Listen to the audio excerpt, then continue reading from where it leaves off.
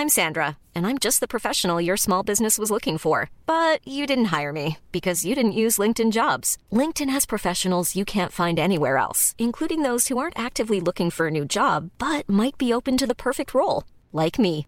In a given month, over 70% of LinkedIn users don't visit other leading job sites. So if you're not looking on LinkedIn, you'll miss out on great candidates like Sandra. Start hiring professionals like a professional. Post your free job on linkedin.com/people today. Everyone knows therapy is great for solving problems, but getting therapy has its own problems too, like finding the right therapist, fitting into their schedule, and of course, the cost.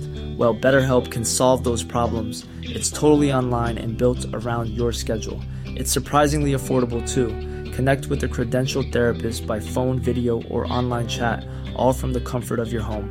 Visit BetterHelp.com to learn more and save 10% on your first month. That's BetterHelp, H-E-L-P.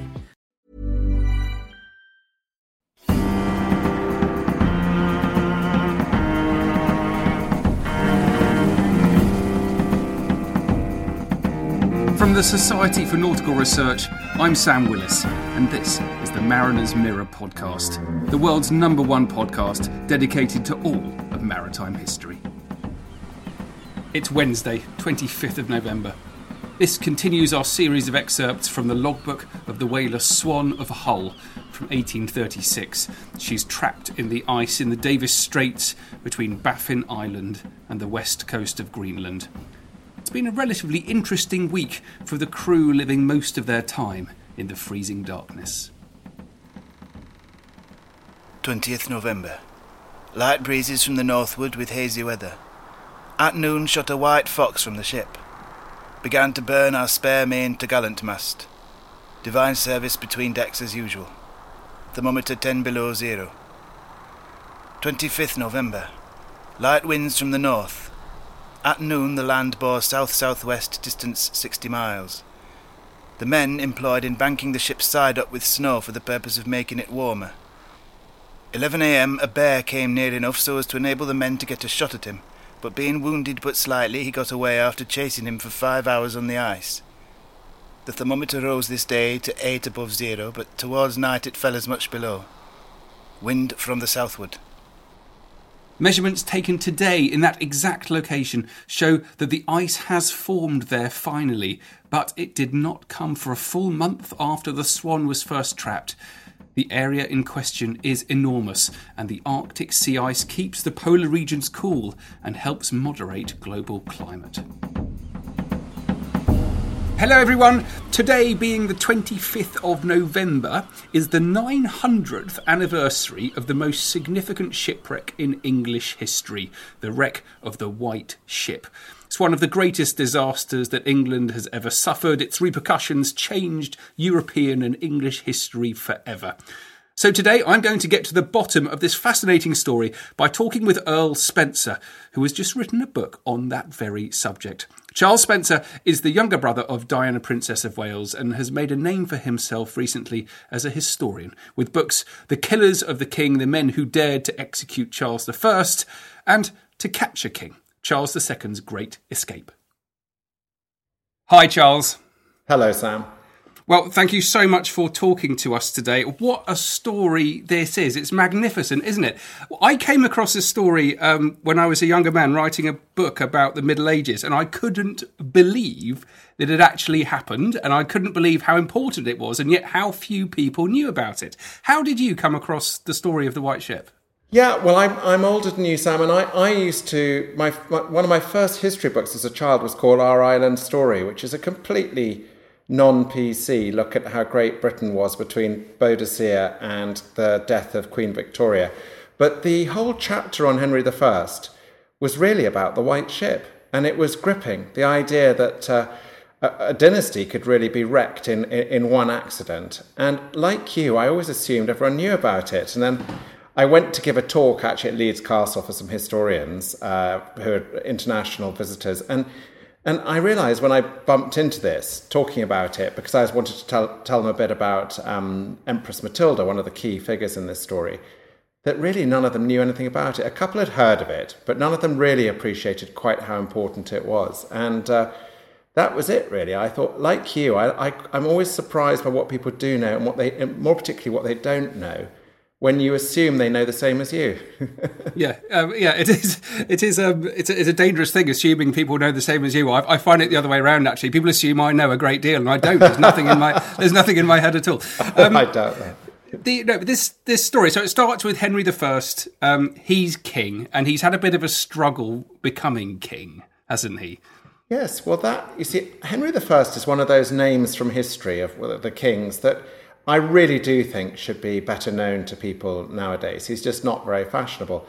I hadn't appreciated until I researched this book that he was a son of the conqueror, and that he had a really brutally tough time because essentially his father on his deathbed left England to William Rufus and reluctantly left Normandy to the eldest son, Robert Curthose.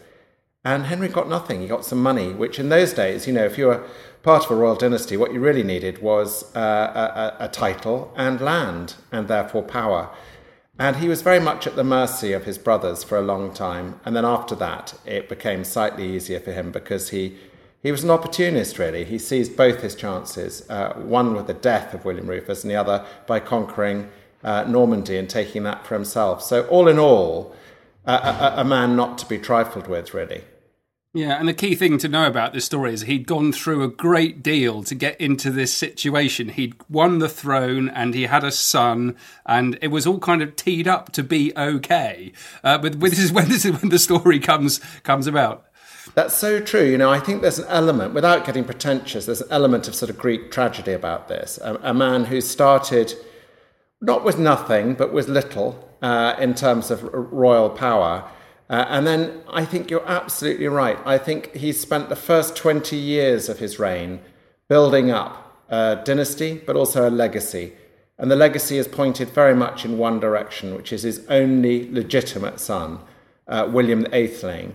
Now, Henry I, very fertile man. He had 22, perhaps more, perhaps a little less, but probably about 22 illegitimate children, but only one legitimate son. And that was, I suppose, not Henry's mistake, but that was Henry's chance in terms of forming this dynasty. Yeah. So he's there in northern France, and he's preparing to sail back to England. It's quite important why he's in northern France, isn't it? He's just been doing some successful conquering of his own. Yes, Henry's great adversary through most of his reign was Louis VI of France, a man of magnificent girth known as Louis the Fat. And eventually, after 3.5 years of solid campaigning, Henry I has beaten the French in battle, in a decisive battle at Brémeul in 1119. And so now the King of France reluctantly has to agree to really what the war was all about, which is recognising Henry's only son, William, as the future Duke of Normandy.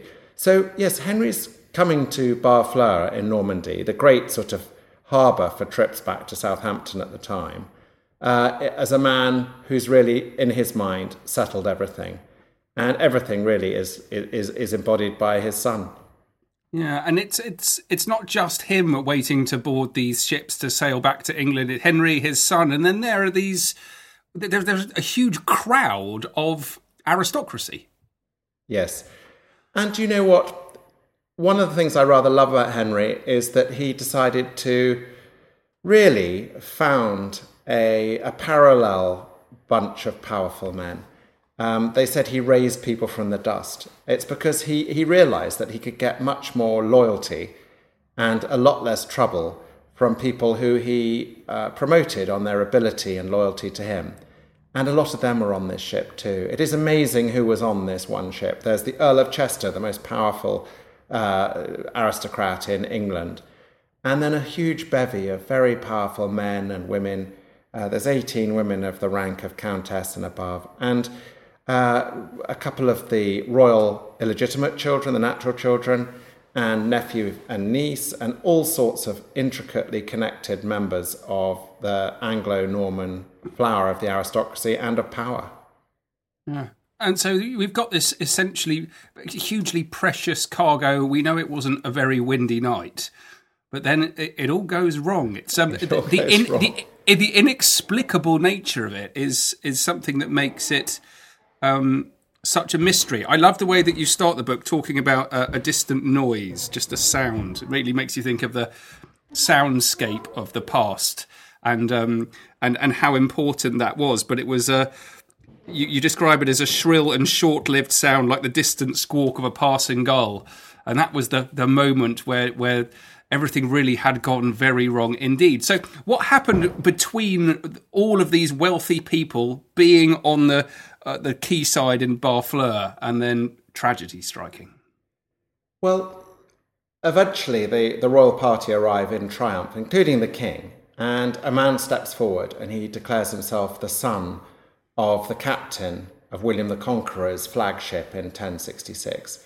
And demands the honour of taking the king back in triumph to England after his victories over the French. But Henry, I rather like Henry. He's rather sort of pragmatic and not very flatterable.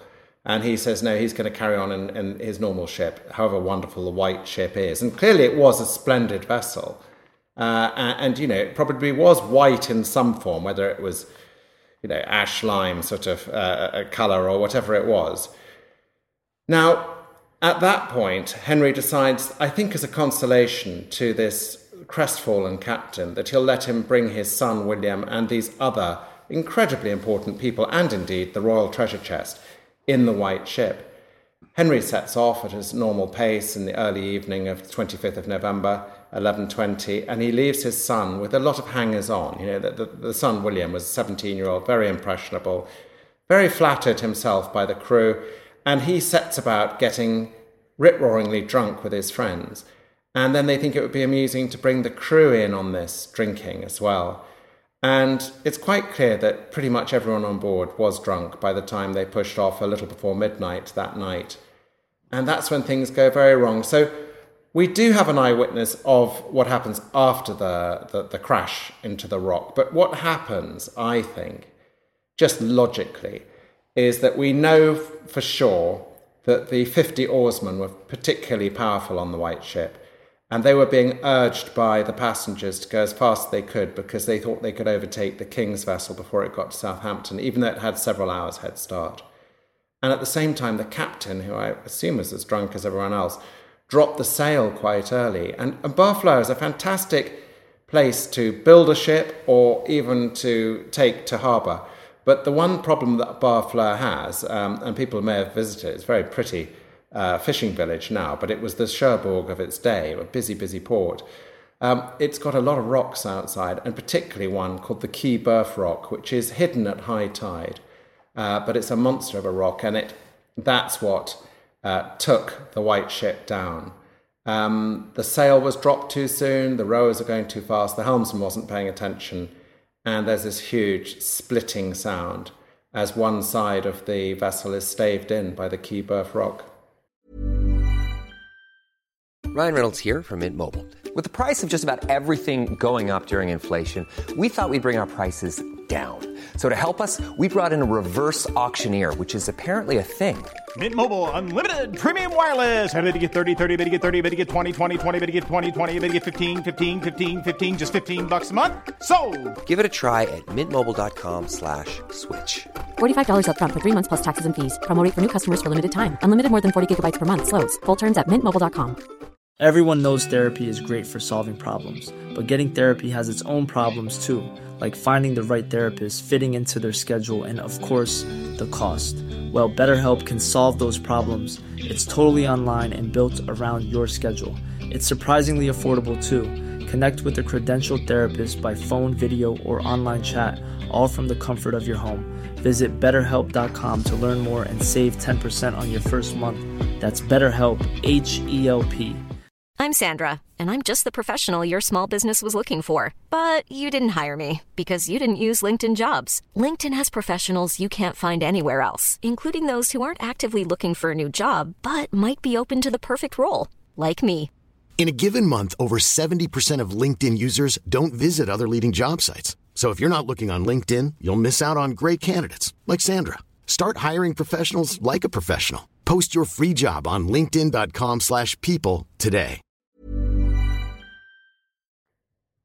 And you mentioned we have the one eyewitness. He's a really interesting character, isn't it? I think we should say that we've got one eyewitness because everyone else died. That's the scale of this tragedy. Yes. Yeah. So yes, there were 250 passengers and 50 crew, and they all die apart from initially two.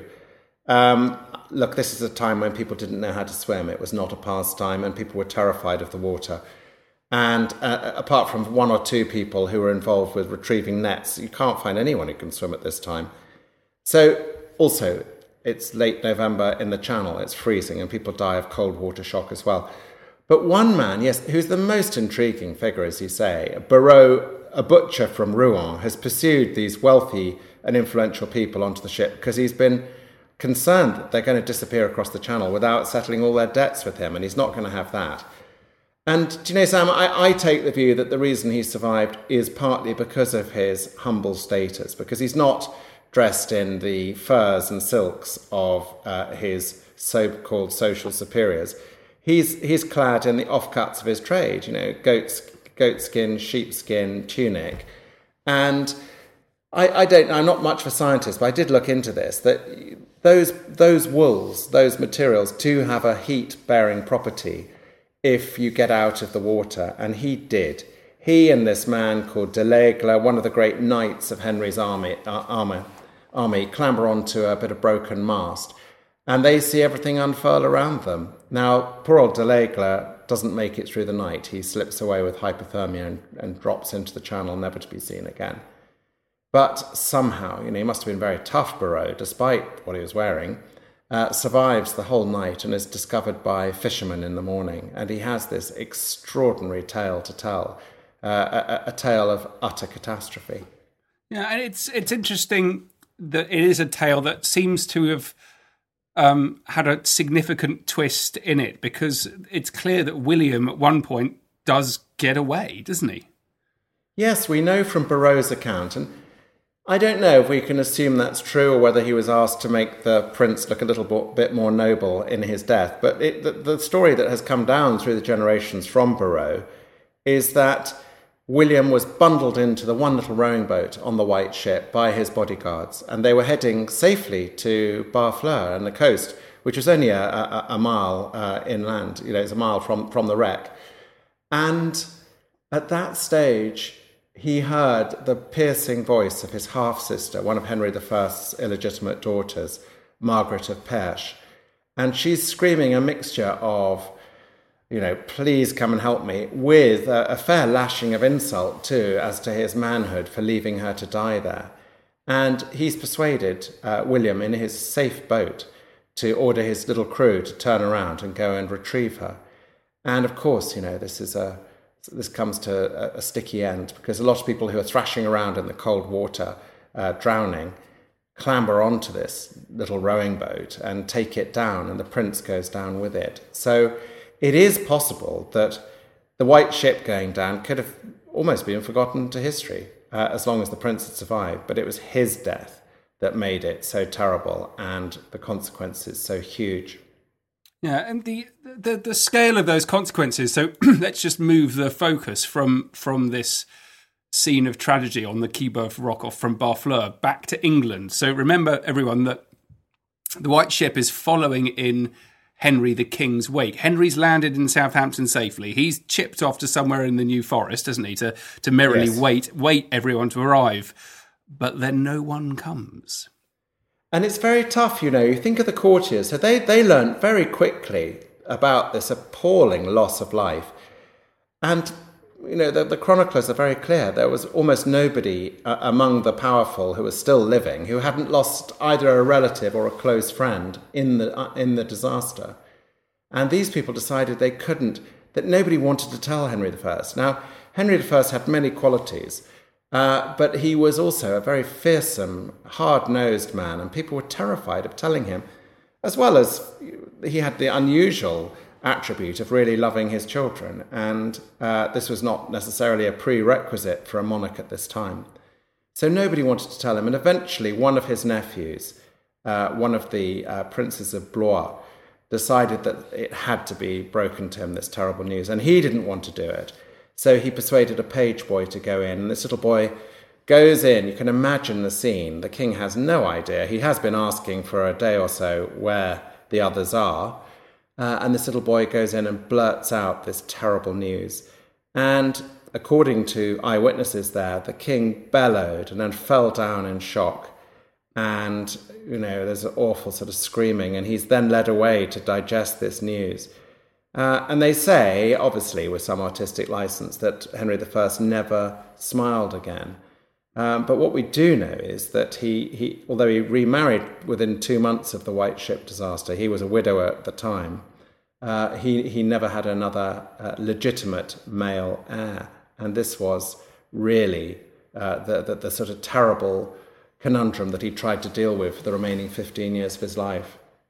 What happens to him? It's a really interesting study in medieval grief as well. He goes through a really interesting sort of almost a period of denial where he sends people off around all the ports, doesn't he, to try and find news. Where is my son? And meanwhile they're finding bodies floating around in France, just trying to identify the son, and they can't. I thought the identification of the victims was particularly interesting because of the finery of their clothes. It sounds like they weren't dressed to go on a boat across the channel in November. They were going to a party. I think it was a party atmosphere. And, it's interesting because, of course, we have the ways of retrieving bodies in such situations, and they didn't. So the few people who could swim were getting a fortune, being employed by wealthy people who had lost a family member to dive along the coast and look for these bodies. So important to the medieval mind, of course, to have a Christian burial. But it was very, very difficult. And it's a tidal area, of course, and bodies were washed along the coast. Very, very few of them were found, but the ones that were, you're quite right, were identified by their clothing quite often because they'd been in the water so long and their facial features had disappeared. But I think it is such an extraordinary thing. But I think, again, in the 17th century, I once wrote a biography of Prince Rupert, and he lost his brother, Prince Maurice, in a storm, and he never gave up. When there is no body, you hope that somehow they got swept away, and even if they were sort of captured by pirates or something, you have the dream that somehow they survived. And it took a little time for the king to accept that there were, apart from Barreau the Butcher, absolutely no survivors whatsoever. Yeah, so we've got this terrible situation where Henry the King's managed to fight his way to power. He's got one legitimate son and all sorts of illegitimate children. And then the son is taken from him in this tragedy. And this it tees it up for how we can go on to explain that this is England's most significant shipwreck, bar none, because of what happens next. Yes, so actually, in itself, the shipwreck wasn't, of course it was a catastrophe for those who lost family members or even colleagues. But there was a possibility of it being reversed if the king could have remarried and had another son in that marriage. But I don't know why Henry had no more children. He married this girl who was chosen for her bloodline, but also her beauty. And she, we know, because after Henry's death, she remarried. She had half a dozen children. There was no problem with her. And I wonder if Henry suffered from the grief, whether there was some form of impotence or something, but something went wrong. And this man who had sired 24 children sired no more in the marriage. And I think after, half a dozen years of this, he began to realize that he may not be able to have more children. And he started to make plans. And his plans settled on the shoulders of his one other legitimate child, the lost Prince William's elder sister, Matilda, who was by this stage a widow. She was the widow of what would become known as the Holy Roman Emperor, the Emperor Heinrich V, Henry V of Germany. And so she was used as the future hopes for Henry, and he made her marry one of the sons of the Count of Anjou, Anjou being a great enemy of Normandy, but useful for shoring up power. And so she married, she married a Plantagenet, and Henry managed to extract the oaths of all the bishops and barons that they would acknowledge Matilda as his successor when he died. But that wasn't to be the case at all. He died in 1135, famously from that the cause given by William of Malmesbury was that the king had had a surfeit of lampreys that he'd eaten, this rather disgusting-looking water animal, to excess. But however he really did die, he left this huge conundrum because the succession he had planned was totally ignored. And the one man who, of great consequence, who'd got off the White Ship, because the accounts vary, either he had stomach trouble or he was laid low by drink. But anyway, this is the chap who never got on in the first place. He kind of it's turned an element around, of the movie Sliding Doors here, actually, because Steve. Yeah, he has one foot on the boat, and then goes off, doesn't he? It's a lucky break for him, but it certainly changed history because, as the king's nephew, he went across as soon as he heard of Henry I's death and seized the throne of England. And actually, one of the things I learnt from writing this book is how important it was to be really quick about it. When a king died, if you wanted it, rush for the throne as quickly as you could, because, the process of coronation, in a superstitious religious mindset such as existed in the Middle Ages, removed the king into a different sphere, really. I mean, you were no longer somebody who wanted to be crowned. You actually had some sort of semi-divine property to you, and it was very difficult to get rid of somebody unless you killed them once they had seized the throne. Yeah, but Matilda's faction were not taking this lying down, were they? No, at first there was sort of stunned disappointment, I think, and they mainly concentrated on getting stuck into Normandy and trying to hold on to the dukedom there. But at the same time, when she came across, 3 years after Henry I's death, she came across. And by that stage, King Stephen had shown himself to be, he was, all accounts say he was a very charming man, but he was quite a weak king and hadn't got much of a plan, really. And so she was a very popular centre, a focus for resistance to the crown. And also, it had to be fair to Henry I, a lot of people still loved him and wanted to respect his legacy.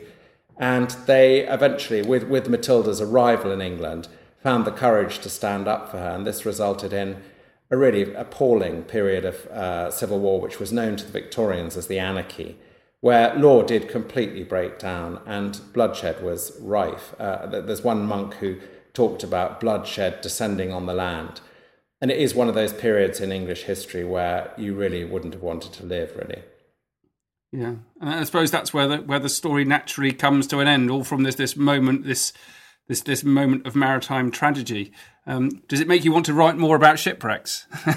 I love shipwrecks. There's so many shipwrecks in this story, Sam, and of course this is one of your areas of expertise. But when I look at the number of shipwrecks that impacted history at this time, so for instance, Harold, who famously dies at the Battle of Hastings, he falls into William the Conqueror's hands as a sort of semi-prisoner before Edward the Confessor dies in 1066 and has to swear allegiance, or swear to recognise William the Conqueror as the heir to England. And then there's another one where, in fact, the woman that Henry I marries, who's Matilda, a princess of Scotland, she only ends up being born in Scotland because her mother is shipwrecked on the Scottish coast. And William Rufus loses an army on the way up to Scotland at sea. So it was really quite a common thing, and it makes you realise how terrifying the sea was to the medieval mind. But yeah, what a great story. And I'm going diving, actually, in 3 weeks' time, off Barfleur, with a very enthusiastic American who's got a team of very brilliant minds from Oxford, and they're convinced that they'll find a part of the White Ship. I have explained that it was wooden and it was 900 years ago, but they're pretty sure that there'll be some rivets or some nails at least, which will date back to that age. So we're going to give it a go anyway. Well, that sounds fascinating. I'm sure there'll be remains of a lot of other ships there. Well, that's the other thing I pointed out. Yeah, it's a big rock. Have they been to the English Channel in November? My goodness me. Well, they tell me it'll take 4.25 hours in a speedboat, and I'm thinking, goodness. Well, I tell you what, best of luck indeed with that, and thank you very much indeed for talking to us today. Thanks, Sam. Great fun. Thank you. Well, thanks to Charles for that. I very much enjoyed that discussion. And to bring the medieval maritime world to life, I've been inspired to dig out a description of Southampton made by Wace. He was a chronicler, a Norman poet, writing in the mid-12th century. There the ships were gathered and the troops assembled. You would have seen many ships being prepared, ships moored, ships anchored, ships beached and ships launched, ships being pegged and nailed together, cordage spread out, masts raised, gangplanks put over the side and ships loaded, helmets, shields, hauberks carried, lances raised, horses led, knights and servants boarding, and one friend calling out to another. They exchange many greetings, those who are staying behind and those departing. When all had gone aboard the ships, and they had the tide and a fair wind, then you would have seen anchors raised, cables hauled, shrouds tied down, sailors clambering around on board, unfurling canvas and sails. Some strain at the windlass, others with the sail pin and tacking spar. Aft are the helmsmen, the best of the master steersmen. Each one is attentive to his navigation at the rudder that steers the ship.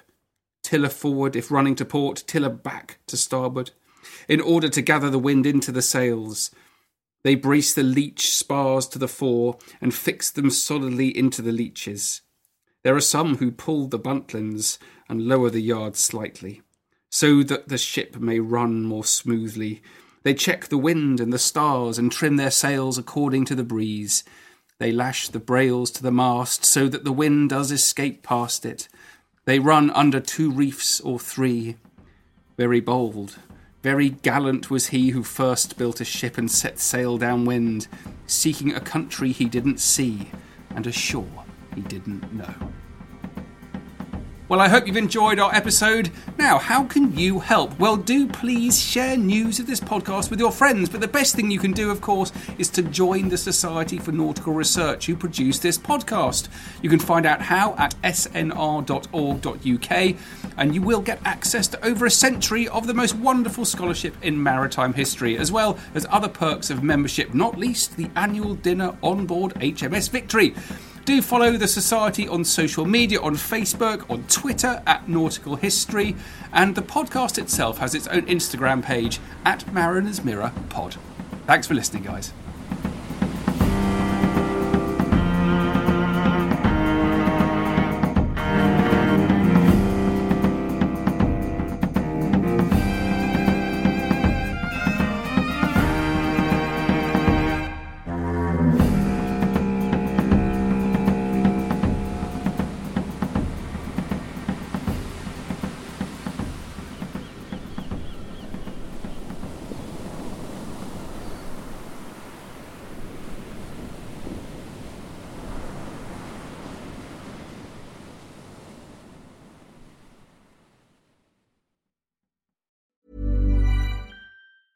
Hey, it's Paige DeSorbo from Giggly Squad. High quality fashion without the price tag. Say hello to Quince. I'm snagging high-end essentials like cozy cashmere sweaters, sleek leather jackets, fine jewelry, and so much more. With Quince being 50 to 80% less than similar brands.